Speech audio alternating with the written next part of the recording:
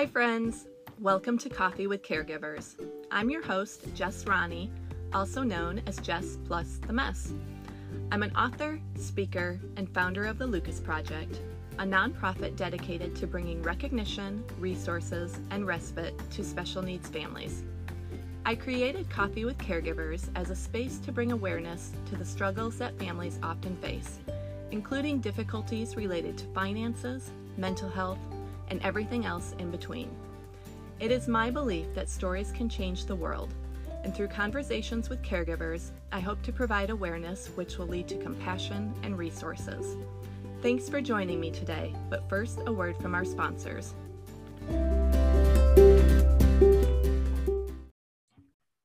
Welcome to Coffee with Caregivers. I'm Jess Ronnie, and I am here today with Lisa Candera. Welcome, Lisa. Thank you so much for having me. Yeah, I'm so excited to get to know you a little bit better. I know we follow each other on all the social media channels and, comment on each other's stuff. And I'm just excited to get to know your story a little bit better. So can you just share with my listeners who you are, what you do, what your role is as a caregiver, and we'll go from there. Sure. So my name is Lisa. I live in Connecticut with my son, Benjamin. He is about to turn 14 in a couple of weeks. He is my only child, and I'm a single mother. So we live here, just the two of us. My profession, I'm an attorney. And I also recently became a life coach for moms raising kids with autism. My son was diagnosed when he was just a little bit over the age of 2.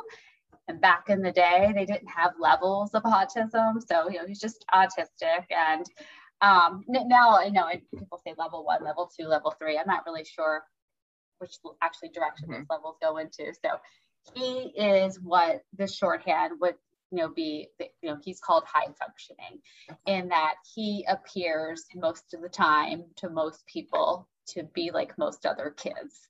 When, really, not to say he's not like most other kids, but he is dealing with internal stressors that are invisible to the outside world. But when they are triggered, I would argue you might not call him high functioning anymore. Okay.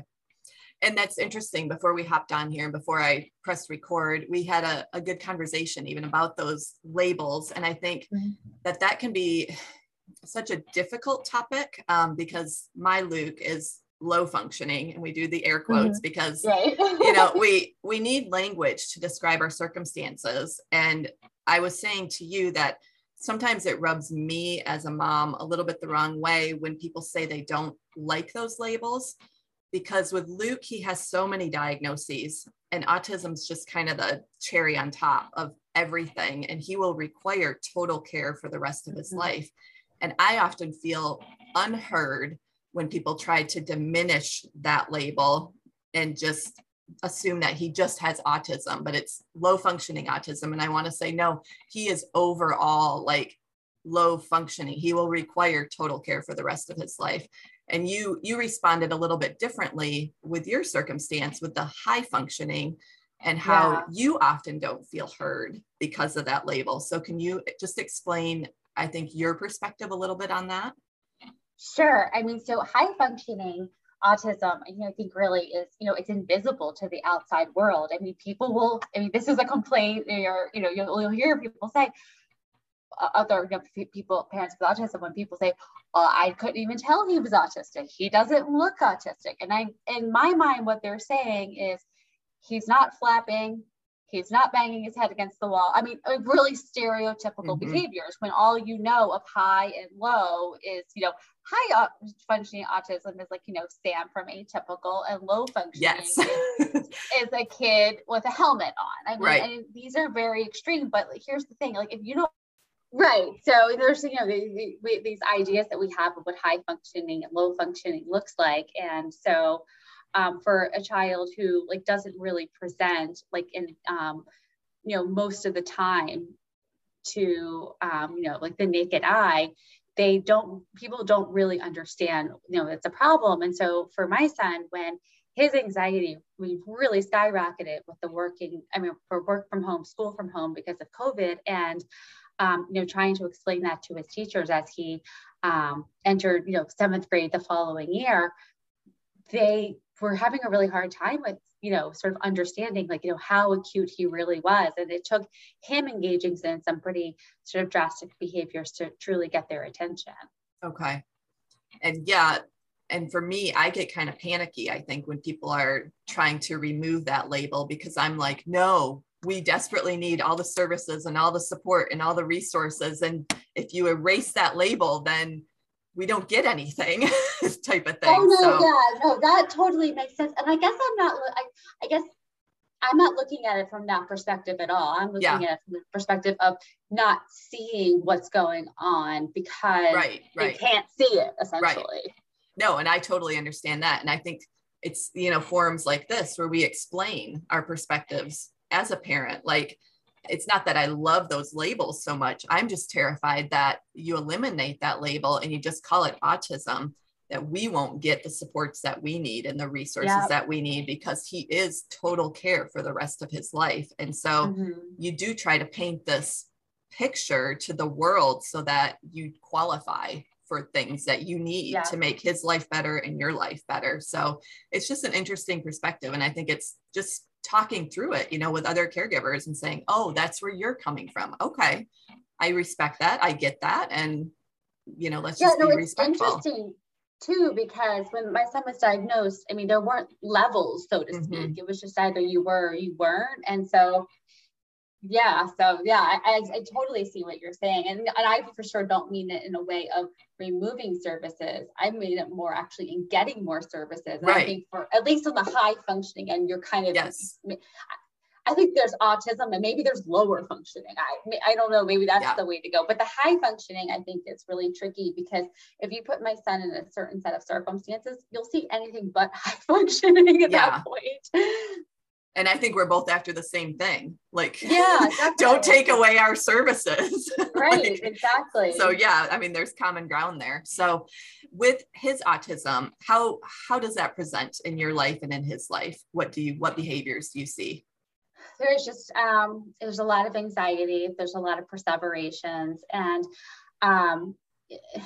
for the past year, it's been sort of difficult to see what's been driving the bus. And he recently was diagnosed with OCD, which seems to be, autism and OCD are, as you know, comorbid. And there's so many similarities between the two of them because of the perseverations and the rigid thinking.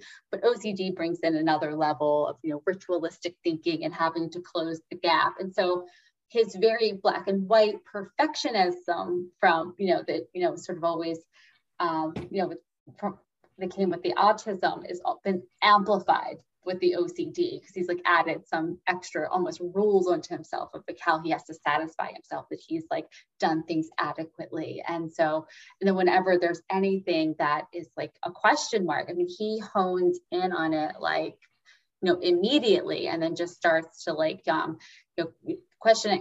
And so what I would do is I would always try to answer the questions and explain to him, like in ridiculous amounts of detail, like how he didn't have to be worried about something and everything was okay. And this is what explains this. And now I've learned, I react completely differently. I'll just say, okay, I think we've answered this question. What's happening now? So he can sort of like be the watcher of his mind to the extent that he can. And if he can do that, to sort of like get him out of the perseveration. But when he's really locked in, it's just like this, it's just a loop. It's like a skipping record. And so we deal with that, in our day-to-day life. When there are any kind of changes that come up, it will trip that wire for sure. So you'll see the perseverations, they'll definitely be on an uptick. So it's, it's really the same things as when he was younger, is, really trying to prepare him as much as possible for changes as they're coming along, really providing overwhelming praise when he is flexible about things, so he learns that he's like building that muscle. And then just, before, sort of embarrassing to admit, well, I was annoyed by it because there was part of it where I was like, just listen to me. I just told you the answer to it. And now being really like, oh, this is just all part of that. Right. And being more accepting, but also being really comfortable in the boundaries that I try to create for him and for me. Okay. And not to oversimplify, but to oversimplify, is it kind of like Sam on Atypical with his penguins? Is that like the fixation? No, so when the OCD comes, it could be really anything. So it could be like, did I feed the cats? Do you think I fed the cats on time? I'm sorry, I didn't feed the cats. Mom, I'm sorry. And then it'll just jump to the next thing, right? And then it'll be like, Mom, I got really mad at you when you weren't listening to me. I shouldn't have gotten mad at you. And his OCD is what you would call just right OCD. And so it's very much like always trying to like make sure he's done things the correct way. He's apologized the correct way. And then he'll start like looping in his head, like, all right, Ben, you know better than that. You can do better. So you'll hear these pep talks, but like, it could really just, it's like snowballs. And so like just getting in there and trying to like cut it off, not in a stop it way, but in a what's going on? Right. How can we redirect? And so he sounds like a dream child. Like, I'm so sorry, Mom. How can I do it better, Mom? When you're saying this, you're like, but I mean, oh my gosh, we were like, when I say debilitating, he would have to say, excuse me, but he'd have to say it a certain number of times. Then he'd have to look at me in the eye. He'd have to make sure that I received the info. And like, this is how, like, we couldn't move 3 steps without like these rituals going on. And then, of course, medication changes and things like that can really help it. But when it's happening, it's like, it's intense. And like, you can just see somebody who's like, cry. I'm like, I can't stop this. I can't stop it. And, that's right. It's hard. What does his future look like? Any idea at this point, or? Well, I mean, my hope is that with, he's currently outplaced to a special school, then we're doing a lot of different, testing just to sort of see, if there's anything else that's going on, and really also trying to see what the best learning environment will be for him. So, my preference, and this is really just from a selfish parent's preference, this is not his preference, is that he stays in the small school, safe environment, and they take care of him. But, he's very social. Like, he wants to go to high school. He wants to engage in all those ways. And I do want that for him. But I also, I really want to take the time now to like understand as much about him as he's presenting now, because it's changed significantly, and what will best support him as he goes forward. But he wants to be an activist. He wants to be an activist for people with autism. He spent some time in an autism inpatient hospital, and he saw kids who, he said, they needed people to help them in the shower and things like that. And they weren't able to do that. He's like, and I think I would be really good. I think I could help them. And so, I mean, he has like a wonderful, like, spirit about him. He's very much an advocate for others. Okay. Oh, that's wonderful. And sorry, I forgot where I was going to go there. My brain had one train of thought, and then you said something and I veered off there. So do you think like college eventually, is that something that he would be interested in? And yeah, I think he is interested in it. It's definitely a possibility. So like, I remember when my son was diagnosed, and there was like, I was like, there's somewhat of a relief to it, like in a couple of ways. It's like, you knew what was going on, you had more understanding. And I thought, well, now that it's called something, now we can get resources. But there's also part of me where there was sort of like, almost like getting out of the rat race in a way. Like there would be no like, let's try to do what everyone else is doing. Let's make sure that we hit all the milestones when everyone else is doing. And I could like that freedom when like he gets to be who he is and gets to figure it out, like whenever, like however he does it. And I'm just going to be here to support him. Yeah. And all children should really have that freedom. But unfortunately, society and society's expectations make a different plan. Yeah, definitely. So as his caregiver, what would you say is the most difficult part of autism for you?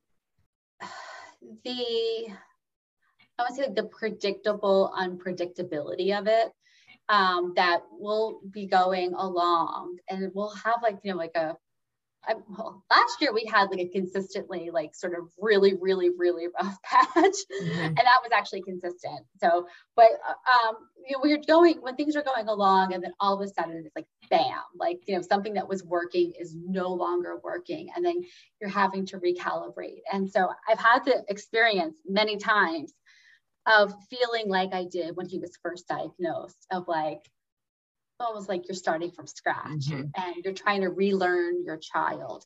And then with that fear of like, will I lose what I already have?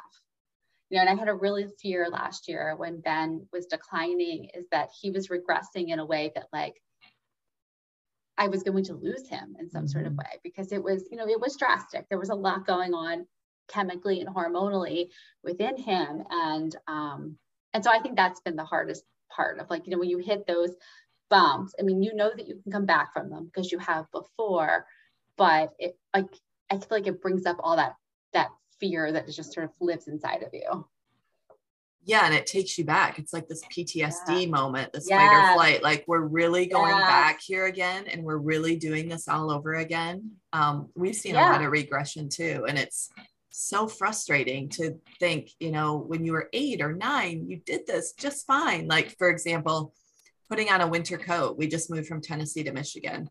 When Luke was a little boy, he put on a winter coat just fine. Like, it wasn't a big deal at all till he was 10, 11 years old. We moved to Tennessee. There was really no need for a winter coat. And now moving back here, won't put a sweatshirt on, won't put a winter coat on, won't put anything on. So we're back to the drawing board of like trying the weighted vest. And he does that for like 2 seconds and rips it off. And it's like, but you're going to have to wear a winter coat in Michigan. Like, there's no ifs, ands, or buts about this. So it's so frustrating. It gets my anxiety up, because it's like, do you force the issue? Like, you have to wear this coat. It's cold. But definitely. You're immediately taken back to like, we're seriously going to work on this all over again. And there's nothing you can do about it.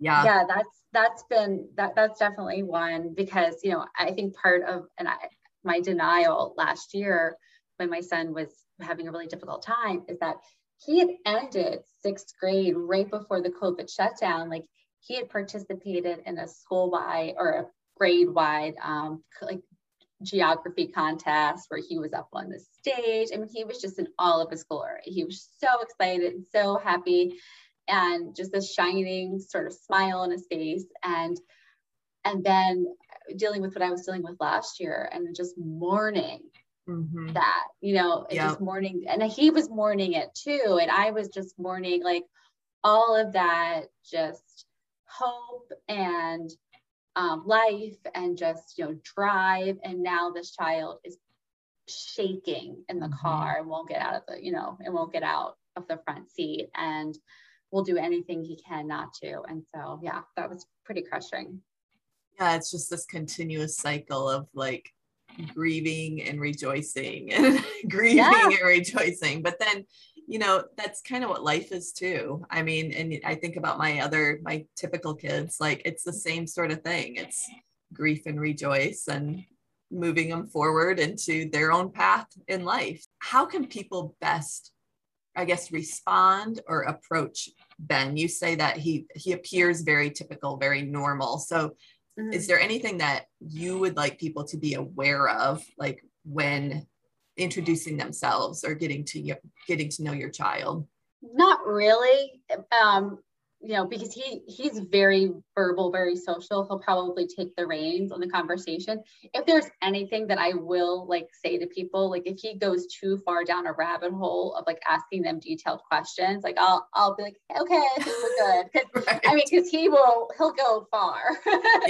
Like even today he's getting his, you know, his weekly blood draw, and he's, you know, talking to the nurse. He's like, oh, you know, what time do you get up in the morning? How do you like it here? You know, just going on and on. And so, you know, then he's like asking her like more detailed questions about the blood and where I was like, okay, like we can. Right. And I guess for me, it's all, that really is not a problem for them or for him. And if it's a problem for them, they can handle it. But I guess what it is, now that I'm saying, and I'm realizing, it's my own nervousness that this conversation is never gonna end with her, but it's never gonna end with me. Right. So we're gonna be in the car and he's gonna be like, but I don't understand why she said this. And like, it's almost, yeah. So I definitely need to watch that, because like, I'm really just trying to manage my own anxiety at that point when I try to control his experience. You know, it's going to drain you later on. Exactly. Right. Yeah. Are you an extrovert or an introvert? Probably, I guess you would say I'm an extrovert. Okay. Okay. Yeah. So maybe it won't drain you. Maybe it'll like give you the energy. energy. I mean, yeah, I know. Just sometimes with him, I guess it's the worry that like, oh no, like this is one of those things he's going to get stuck on, and like, is this going to be the thing that trips us, you know? Right. And not wanting that to happen. Yeah. So yeah, back again to your own anxiety about what this is going to look like. Definitely. Well, as a caregiver, and this is Coffee with Caregivers, I'm a big believer in self-care, and I know that you preach that as well with your coaching. Are you able to incorporate this? I'm assuming, because you are a life coach and you know it's very important. And what does this look like for you? Yeah, I mean, it's basically an essential. I wouldn't be able to do what I do for my son if I didn't take care of myself. And last year, on the heels of the COVID lockdown, or, the quarantine, and then everything that was going on with my son, there wasn't much, going on in terms of social interaction. People would say to me, like, you have to take care of yourself. You have to take care of yourself. And I don't know that I really appreciated how important that was until I was pressed the way that I was pressed last year with, all the hospitalizations, the ER visits, and just the high level of aggression within my own house, that I started to make like really firm boundaries. Like, I'll hire a sitter so I can take a walk if I have to. I mean, aggression from Ben, my son, because he wasn't in school. And is that what that came from? So it was once school resumed and he didn't want to go to school. Okay. He was eloping, but that he just was basically like, what do I have to do? Quite literally, who do I need to hit to get out of this? And that person was me a lot of times, right? Like, not like, it was like getting him on the van in the morning. We had neighbors, school resource office. I mean, it was a thing, right? And so I just made it like a really concerted effort to like, if I didn't do anything, it was like, I'm just going to complete the stress response cycle after each of those things. So like, when he left in the morning, like I would take a walk, I would do jumping jacks, like rapid fire jumping jacks, just to sort of release the adrenaline from my body. Like, I did a lot of meditating. I would say mostly just really a lot of walks, talking to people. And there's so many ways that you can engage in self-care. The coaching was one way I did it. It was just like really like, instead of having locked in my head all of these thoughts and fears, like putting them out on the table and sort of looking at them and talking to them about to someone, and understanding them in a context really helped me. And just processing the emotions. Like when I was so heartbroken so many of the times, and I was trying to like weather that for me and for him. And then like, just kind of letting go of that and just sort of like letting myself like be devastated when I was, feeling it. And just processing it and not trying to keep it together for me and for him, or to convince him to feel a way that he didn't feel.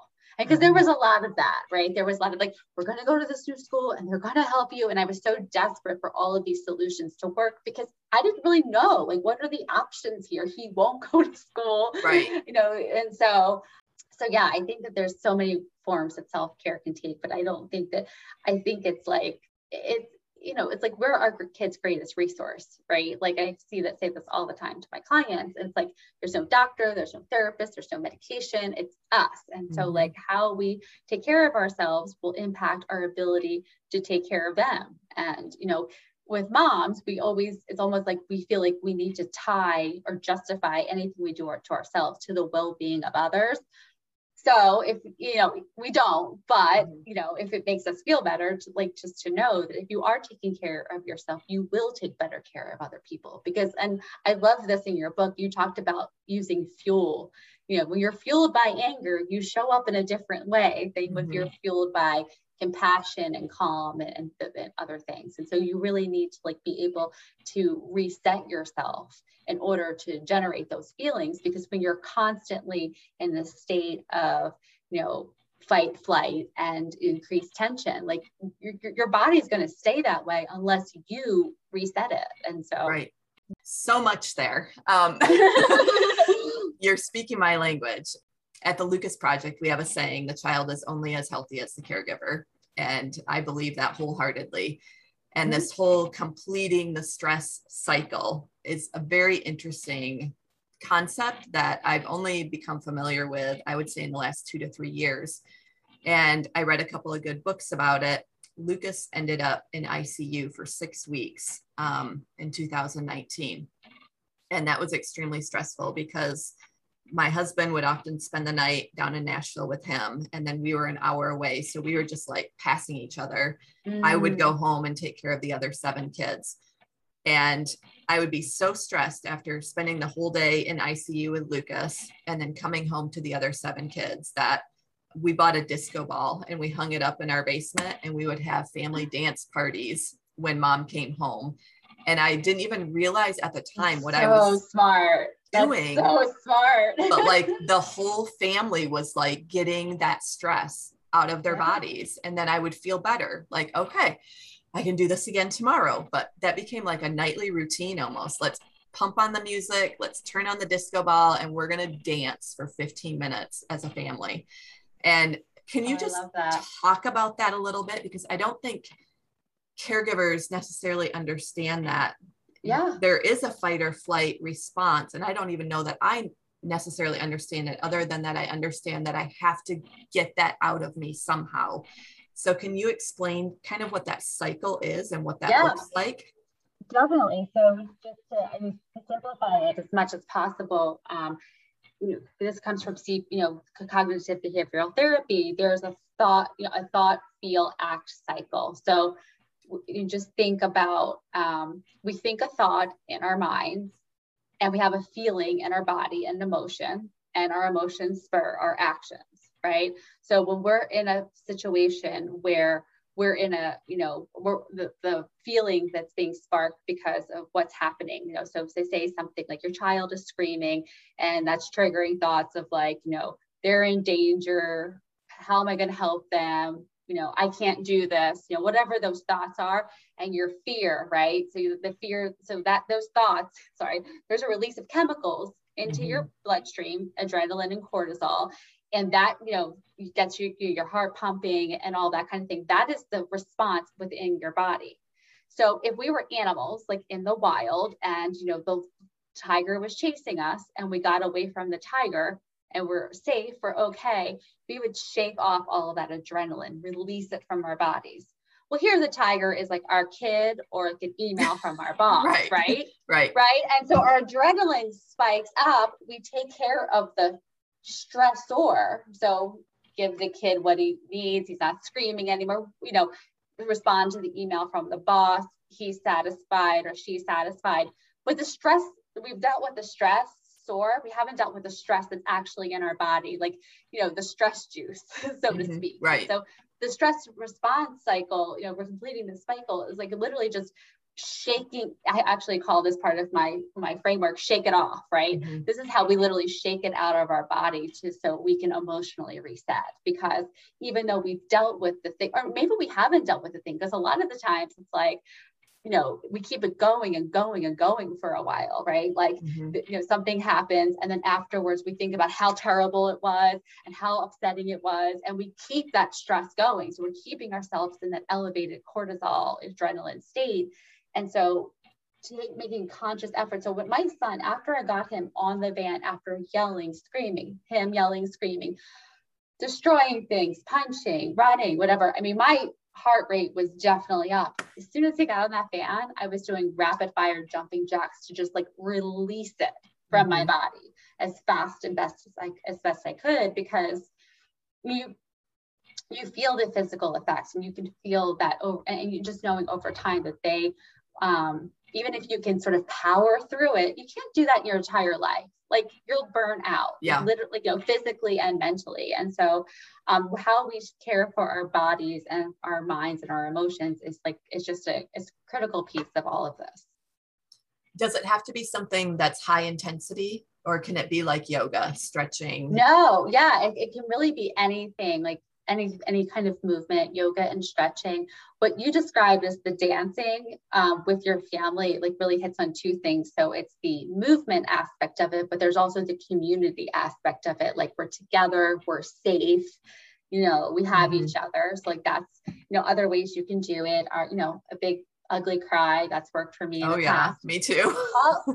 Calling someone else and just sharing. Like I've done this so many times with my best friend where I was like, I want, you know, and I would just sort of almost release it. Right.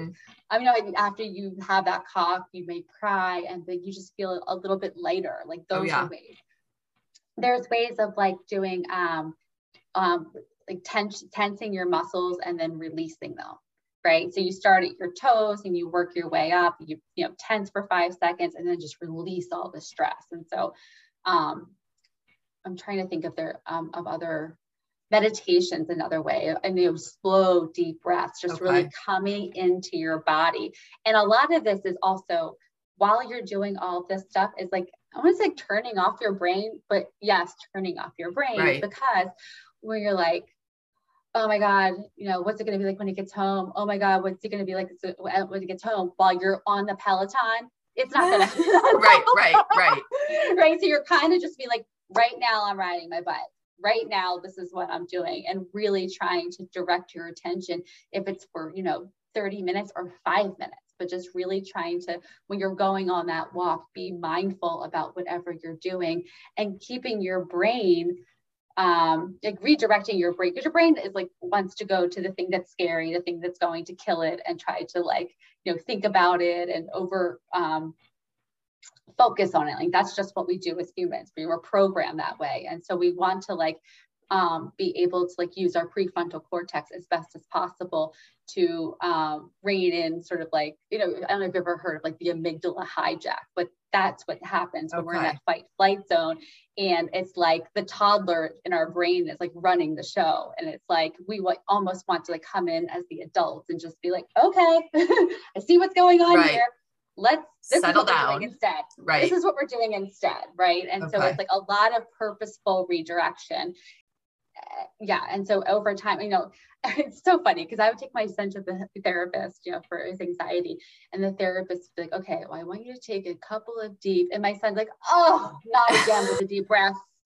And I have to tell you, I have that reaction too. I'm like, seriously? But it's like, no, it's like those really deep, shallow breaths is our way of signaling to our bodies that we are safe. And when our bodies get that signal, then, you know, our systems, you know, slow down. We're not, you know, pumping, you know, our blood really quickly. And because what happens when you feel yourself like heating up and your heart's racing, you start thinking, oh my God, I'm panicked. Oh my God, I'm panicked. And you just are really like perpetuating the cycle. And so it's like really just sort of trying to come over top and like be really deliberate in how you direct yourself. Can you demonstrate what that looks like? The deep breath that you talked about. So like, I'm frantic, I'm freaking out, my kid's screaming, you know, I have 8 kids. I'm like ready to blow my top. What do I do? So there's 2 different ways that people really respond to this that I teach. One is just the 4 in, hold it for 7, and then blow out for 8. Mouth or nose? You know, mouth. Okay. So in through your nose. So just think of breathing in, you know, the smell of roses, and then blowing out a candle, but slowly. And so, and I would say to my son, like, you know, we're going up to the Empire State Building. So we're at the bottom. We're going to go all the way to the top. We're going to stop and let some people in. Now we're going to go all the way down. And I would just do it like in this rhythmic kind of way. And like, we would just kind of like, you know, you have to do that for about 10 times. And not thinking about like, this isn't working. Am I doing it right? Just do it. Just focusing on the breathing in and, you know, and even the counting to just really like taking yourself, because we live in our heads. We all live in our heads so much. It's just really bringing yourself back into your body, like in the most primal way of breathing. Right. No, I think it's amazing. And I've been doing breath work for a couple of years now. And it's funny, even as you're talking, I think intuitively, my body knows what it needs, because our mornings are completely chaotic around here, getting everybody off to school. And then every single morning I go for a 2-mile walk.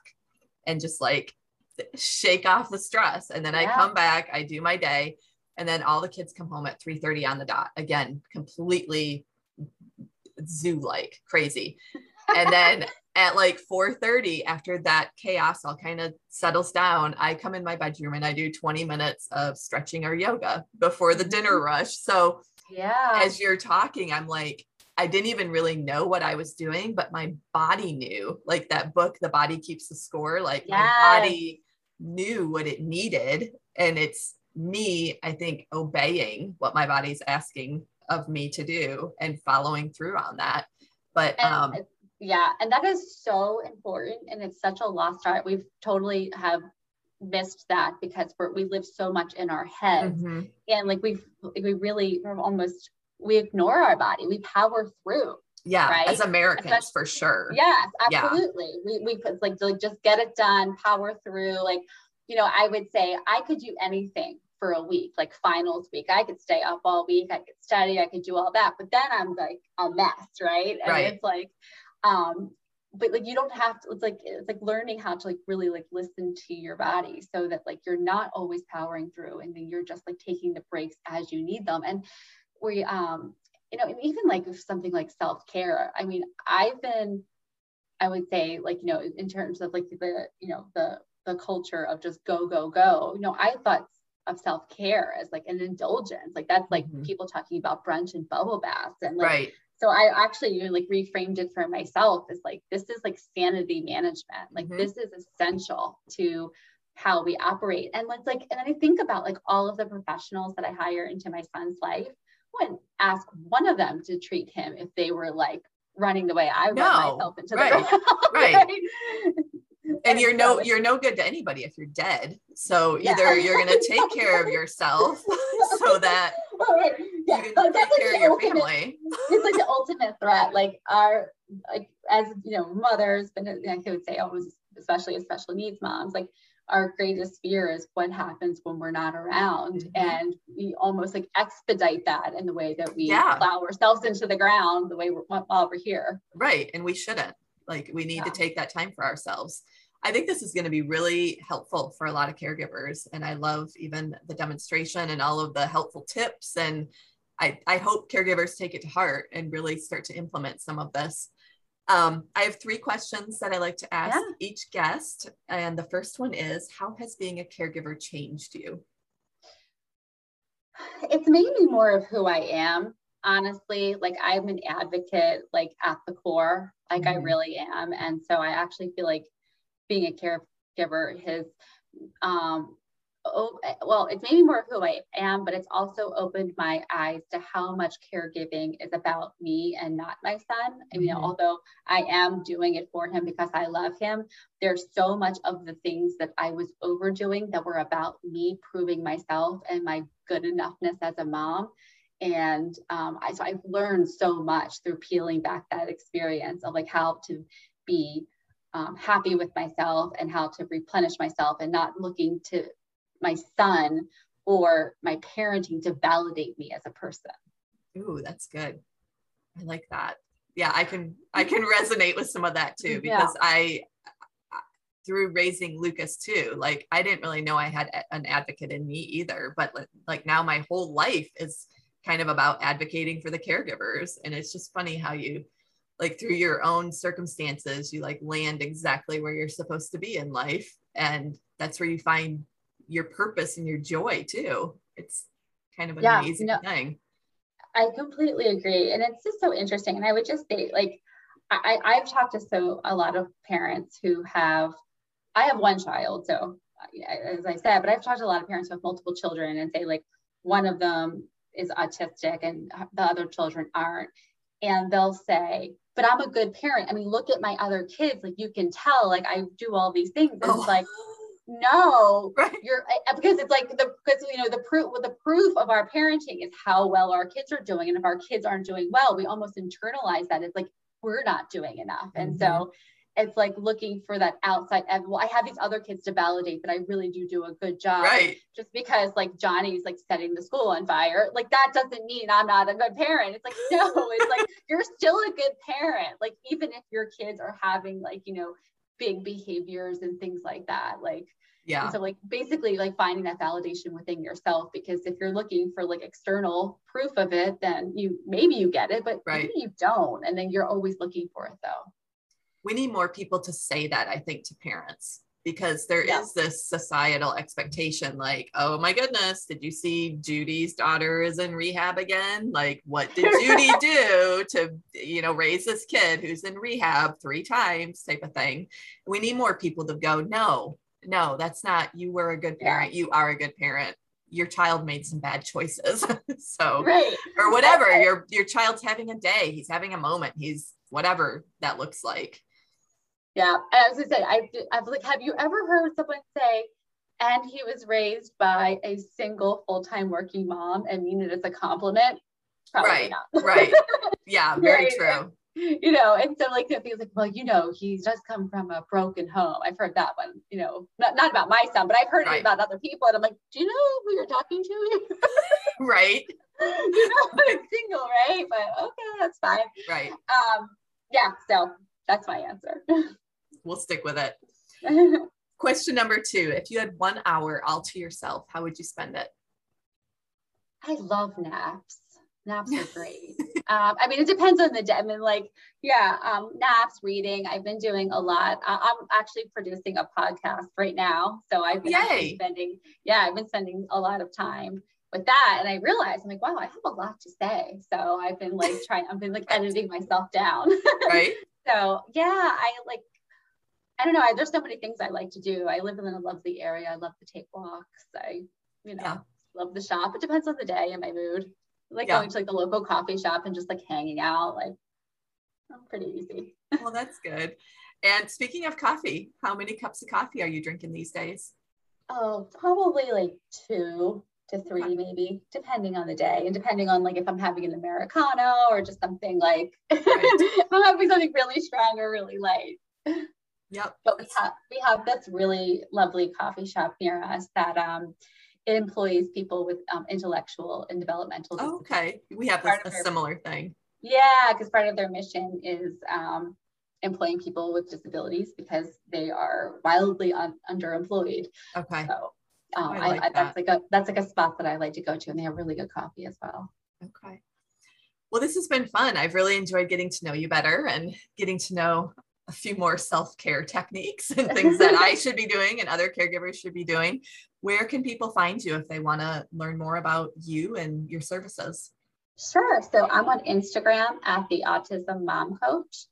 And I also have a Facebook group by the same name, but really you can get all the same information essentially on both of them. So you can, if you want to join the Facebook page, it's the Autism Mom Coach. And you just, it's for parents of moms of kids with autism. Whereas, the Instagram page, anybody can follow. And my website is the autismmomcoach.com, where I offer a free consultation for people who are interested in my coaching program. And I walk them through my process. And it's really about seeing, where they are, where they want to be, and how we can get them there. But, the main message that I start, and I tell all of my moms is that we have more power than we think. Mm-hmm. I think a lot of us feel, really overwhelmed by, our circumstances at times, and because, they are overwhelming. But I think if there's one thing that I've learned in my experience over the last, 11 years is that we are the environment, and we have so much that we can control, and what we ultimately focus on are the things that we can't. And so trying to shift our focus from what we can't control to what we can control, and that is us. And and it's pretty amazing, what the things that you can accomplish, and really it's also really amazing the things you can stop doing when you learn that, because when you realize that you only can do so much and what you're doing is good enough, you sort of release the reins on yourself and all the pressure that we put on ourselves. Yeah, I think you stated that perfectly. I think we're going to end there. You only have so many yeses in a day. So choose your yes wisely. And thank you again so much for joining me. I really enjoyed this. And thank you for having me. Yeah, I look forward to seeing what you do in the world. Thank you. Thank you so much. Definitely. And thank you for your book. I just listened to it last night and I really enjoyed it. Oh, well, thank you. Yeah. Plug out there for Blended with Grit and Grace. Yeah. Buy it, everyone. All right. Well, thanks again.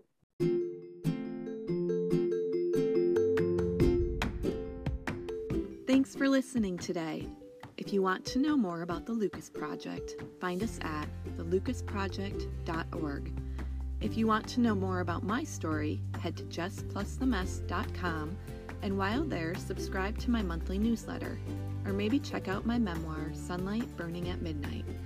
In the meantime, please hit subscribe and maybe leave a quick review. These are so important in the podcast world as they help us gain traction and recognition, which translates into helping more caregivers.